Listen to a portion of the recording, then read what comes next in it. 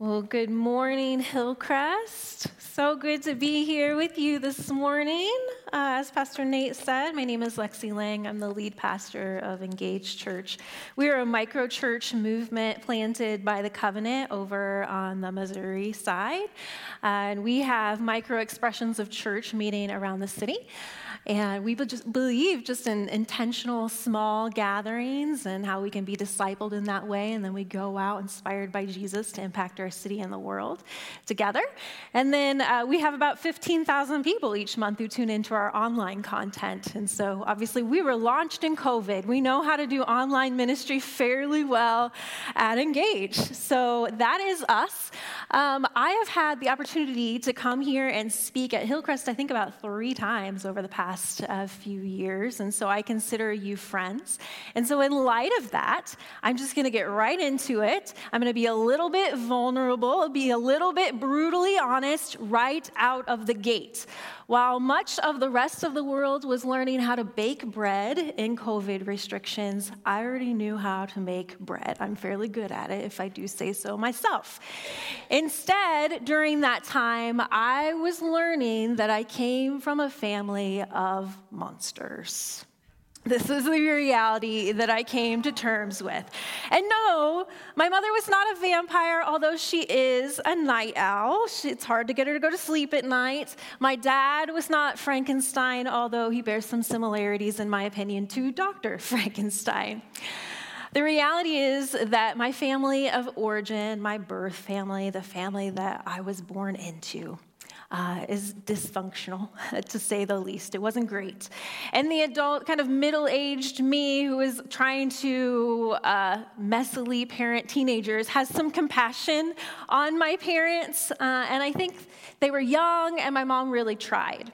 But over the past few years, I've spent some time in therapy processing through the impact of my upbringing on myself and my sister. And I can now look back over, 17 years of marriage and the way that we've raised our children along the way with hiccups that we've encountered that I thought were just other people's problems. And I can see now that some shadows have been following me along the way. I can see bad habits and beliefs about other people and beliefs about God that I have picked up because of my experiences. And to steal the words of Taylor Swift, who was recently here in town, it's me. Hi, I'm the problem. It's me. You see, my shadows helped form the lens through which I see the world. And the reality is that most of us cannot help but see the world through the lens of our experience. It's just the way that we are wired. And my experience was that fathers were distant. They were quick to leave. They were emotionally, if not physically, abusive, hurtful. And now, while none of these things are true of my husband, who Nathan sometimes helps lead worship here, none of those are true of my husband. Every once in a while, my lenses will go up, and I get a little suspicious of other people around me. These lenses that we walk around with, we don't just use them for other people, though. We use them for God. So it's important to consider what lenses we put on each day as we head out into the world. Throughout Scripture, we see opportunities for people to look and see who God is, and sometimes they get it. I think of when Jesus spoke to Simon Peter in Matthew 16, and Jesus said, "Who do you say that I am?" And Peter responds, "You are the Messiah. You are the Son of the living God." And the broken lenses of the world fell away from Peter's eyes. And Jesus says that God revealed that to Simon Peter. But dear friends, if God were here in our midst, and I believe that God is in our midst this morning, and he was standing right in front of you, and he asked, "Who do you say that I am? What is my nature?" What would you say? What words are popping into your mind right now about the nature of God? Because this question holds immense significance, not only in the context of the New Testament, but in the context of our everyday lives. It compels us to examine our understanding of God and the depth of our relationship with him. And to shed a little light on this and human nature, if you will, we're going to delve into this fascinating story of Jephthah, which can be found in Judges 10 through 12. We're going to encounter Jephthah and his just flawed perception of the nature of God and the consequences of that. When we pick up in Judges 10, we find the Israelites were back in this cycle of worshiping false gods. You know, we think we're back on track, and then right back into it, we start worshiping false gods, the gods of their neighbors. And the Lord is irritated with the Israelites. He is no longer willing to rescue them from their situations because he doesn't feel like they are authentically sorry for their actions. As tends to be the case, the Israelites are worshiping the gods of another nation, and that nation is going to try to take them over. And eventually, when we pick up with them in Judges 10, the people cry out to God, and they're like, "Sorry, God, please come save us." And he says, "No, I'm not going to do it." Michael Wilcox explains, "The Lord is saying, I know what this cry of yours is. It's merely a cry for help, which might just as well be addressed to the Baals, those false gods, as to me." In other words, you are sorry for the consequences of your actions. You are not sorry for what you did. If you are a parent, have you ever said that to your children? You're sorry you got caught, right? You're not sorry that you did whatever it was. Then the next time they cried out to God, though, they actually got rid of the false idols. And God chose to respond to them because they could see repentant hearts followed up with action steps to move towards the God of the Israelites. So, as a result, the Israelites go recruit a man to be their leader and judge called Jephthah. Now, Jephthah was a mighty warrior who was living in the land of Tob because his family ran him out of Gilead where the Israelites were living. Talk about a dysfunctional family. Jephthah's mom was a prostitute, and his half-brothers were concerned that he was going to inherit what his father had, and so they exiled him. And while Jephthah was in Tob in exile, he becomes the leader of a gang of scoundrels. So if we just quickly recap this, he is a mob boss. He's a complete outcast living in a foreign land, and this is who the Israelites want to lead them into battle and to be their judge. This is their selection. And like anyone who has rejection issues, I could see myself responding in a similar way as Jephthah when the Israelite leaders go to get him from Tob. So here we are in Judges 11:7. The Israelite leaders are like, "Hey, you need to come be our leader. Help us out here because God wants to take down the Ammonites." And Jephthah says, "Didn't you hate me and drive me from my father's house? So why do you come to me now when you're in trouble?" And essentially, the Israelite leaders say, yes, we did that, but we need you now. And so again, Jephthah pushes back. He's like, "This is a little bit sus. I don't know. I don't think you actually want me." Judges 11:9 says, "Well, suppose you take me back to fight the Ammonites, and the Lord gives them to me. Will I really be your leader?" The Israelites assure him that he will be their leader. So he decides to go back with them, and he reaches out to the Ammonite king. It says the Spirit of God comes upon him. And he gives this whole history of the territory to the Ammonite king. He explains why this land is rightfully belonging to the Israelites. And this argument is good. It is historical. It's theological. It's legal in nature. Obviously, the Spirit of God is working through Jephthah in this moment. But the Ammonite king is not interested in this argument. So if you have your Bibles, grab them out, or you have your phones, you have your apps. Let's go to Judges 11, verses 28 through 39, and see the account. It says, "The king of Ammon, however, paid no attention to the message Jephthah sent him. Then the Spirit of the Lord came on Jephthah. He crossed Gilead and Manasseh, passed through Mizpah of Gilead, and from there he advanced against the Ammonites. And Jephthah made a vow to the Lord, 'If you give the Ammonites into my hands, whatever comes out of the door of my house to meet me when I return in triumph from the Ammonites will be the Lord's, and I will sacrifice it as a burnt offering.' Then Jephthah went over to fight the Ammonites, and the Lord gave them into his hands. He devastated 20 towns from Ur to the vicinity of Minnith, as far as Abel-keramim. Thus Israel subdued Ammon. When Jephthah returned to his home in Mizpah, who should come out to meet him but his daughter, dancing to the sound of the timbrels? She was an only child. Except for her, he had neither son nor daughter. When he saw her, he tore his clothes and he cried, "Oh no, my daughter, you have brought me down and I am devastated. I have made a vow to the Lord that I cannot break." "My father," she replied, "you have given your word to the Lord. Do to me just as you promised, now that the Lord has avenged you of your enemies, the Ammonites. But grant me this one request," she said. "Give me 2 months to roam the hills and weep with my friends, because I will never marry."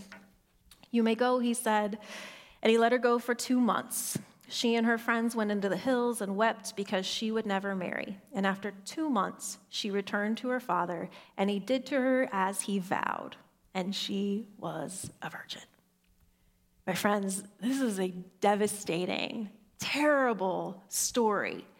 The Bible Project, which I know you guys have been using, it puts the Israelites' behavior in Judges on a scale from okay to bad to worse. And this story falls in the bad range. It is bad. It's terrible, the conduct in this story. Jephthah, the leader of Israel, is so out of touch with the God of Israel that he promises a human sacrifice. Yeah, not only have we been in this cycle of worshiping false gods, we're now back on track, but then their leader is out of touch with the nature of God. He's looking at God through his personal, inaccurate lenses. He's got the baggage of broken relationships. He wonders, hey, can I really trust that God will come through for me if I don't promise him something in return? Does God really care about this? Because my history tells me that people don't really care and will abandon me. Will God do the same? And then there's the whole worship of false gods that's been in the context of the Israelites and then where he was living in Tob. Now, we know that Hebrew law says we don't do human sacrifice. Deuteronomy 12:31 says human sacrifice is detestable and something that the Lord hates. But Jephthah was so ingrained in the culture here. It's a culture of violence, worship of false gods. And these false gods required lavish sacrifices. Jephthah didn't know the true nature of God. He treated him like a Canaanite god who required human sacrifice. Tim Keller said this about the book of Judges. He says, the book of Judges is about the grace of God. It's about God offering his grace to people who don't deserve it, who do not seek it, and they don't appreciate it once they get it. And it's also about our need for a Savior. You see, God's grace was already present for Israel and for Jephthah. In Judges 10:16 and 11:29, we see that God had already decided to save Israel, and he was going to use Jephthah to do it. He didn't need human sacrifice. He just needed Jephthah and the Israelites to surrender wholeheartedly to him. Jephthah's flawed perception of God is further manifested in the fact that rather than just repenting for his misguided understanding of God that resulted in that oath being taken or that vow being taken, he just gets mad, right? Because he feels like his honor is probably on the line. Jephthah is just trapped in this mistrust and misunderstanding of God. And as we reflect on Jephthah's story today, I think we must reflect on our own understanding of God. Do we truly understand the nature of God? Do we understand his character? Do we know that God requires mercy, not sacrifice, as it says in Hosea 6:6? Do we know that he's a God of grace and mercy and forgiveness to us and those around us? Do we see him as a tyrant or a loving God? Do we see him as an absent father, or do we see him as Abba Father who draws near to us to care for us? Perhaps we, like Jephthah, sometimes project our limited perceptions onto him. Do we look at our own earthly fathers and wonder if God is that way? Do we look at the poor behavior of Christians throughout the ages, over the centuries, and believe that that is the nature of God? I think at times our shadows might be following us. At times we haven't kept our false perceptions of who God is in check. We have lenses over our eyes when we look at God and his nature. It is crucial that we build our understanding of God on the firm foundation of his word, allowing his truths to shape our beliefs and our actions. And that comes through studying scripture, and it comes through prayer, spending time with God, getting to know him better. And it's the same way with people, right? How can you know someone unless you spend time with that individual? We must spend time in scripture. We must spend time in prayer, getting to know the nature of God better so we can peel back those lenses day by day. I'd love to tell you this is a one-time thing. It is not. It has to be a day-by-day thing. A friend shared with me the other day his experience with a church that was preaching through the Sermon on the Mount. And they decided, well, Jesus was preaching this as a sermon, so why don't we just preach it as a sermon? And so they pulled out the Message version of the Bible, and they decided to just read through the Sermon on the Mount. And a little bit through the message, a guy in the back gets up, stands up with his family, and says, I have had enough of this liberal crap. We are leaving. And he marches out. Friends, these are the actual words of Jesus. How well do we know the actual words of Jesus? Because a lot is at stake. Do we know the nature of the Father? Are we familiar with his words? Let me take us back to that question that Jesus posed to Simon Peter in Matthew 16. Who do you say that I am? Are you familiar with me? Who do you say that he is today? What is his nature? Simon Peter said he is the Messiah. He is the Savior. I don't know what words are popping into your mind right now, but I think there are times when we need to rip off the lenses that we have on. And I would encourage you today to consider, what is the hardest thing for you to believe about the nature of God? I have a practice that I began last year, and it's been so helpful for me. Every morning, and sometimes multiple times throughout rough days, I ask myself a question. I say, do you believe in the God who raises the dead to life? Do you believe that? Because if I believe that, that changes the trajectory of the day. I want and I need to believe in the God who raises the dead, physically, spiritually, emotionally, relationally. So I ask myself that every day. Do I believe this? How am I going to live out that I believe this? So what's difficult for you to believe today?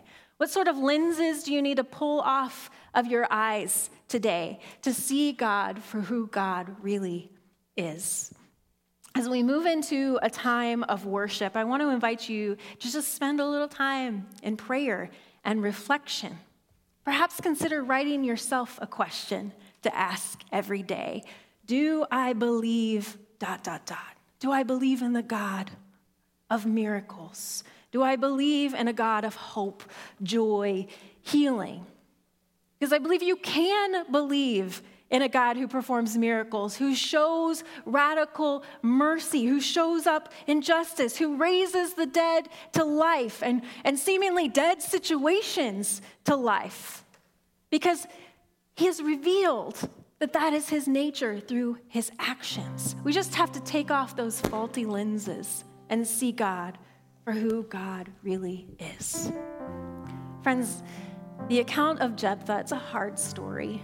It really is. But I think it reminds us of the dangers of misinterpreting God's nature and treating him as if he were a deity of our own making with our own nature. Let's learn from Jephthah's mistakes and strive for a deep, intimate knowledge of who God is. And may we align our revelation with our understanding of Jesus Christ, Who do we say that he is? May our answer be one that flows from a heart transformed by Jesus' grace, by his love and truth. Amen. Come on, if he's been good, just give him 10 more seconds of your biggest praise. Because he's good, because he's mighty, because he's conquered sin and death. He's conquered the grave on your behalf. He's paid for it all, church. We're so grateful for what he's done. We're so grateful that we get to worship him and honor him in this time. Church, I want to invite us to do something a little different. I invite you right now, lift your hands like you're receiving something, just like this. I need everyone to repeat after me. Say, Father, I invite your son Jesus into my life. Come and do what only you can do. Forgive me of my sin and give me wisdom for the days ahead. In Jesus' name, amen. Church, if you just prayed that prayer for the first time, congratulations, you've been welcomed into heaven's family. The angels are rejoicing. And here at Hillcrest, we want to celebrate that with you. So if you prayed that prayer for the first time, right after service, we want to meet you here at the altar. We want to pray for you. If you're online and you just prayed that prayer for the first time, we want to meet you where you are in your faith journey. We want to pray for you. So comment, let us know. We want to show up for you. We want to be there for you. And church, if you've been looking for a church home, welcome home. Thank you so much for joining us here at Hillcrest this lovely Sunday. We just want to give you a quick blessing as we see you guys out. May the Lord bless you. May he keep you, make his face to shine upon you. May he be gracious to you and give you peace. Hillcrest, we love you so much, and we can't wait to see you again in a week. Go and be great. Have a great rest of your week, guys.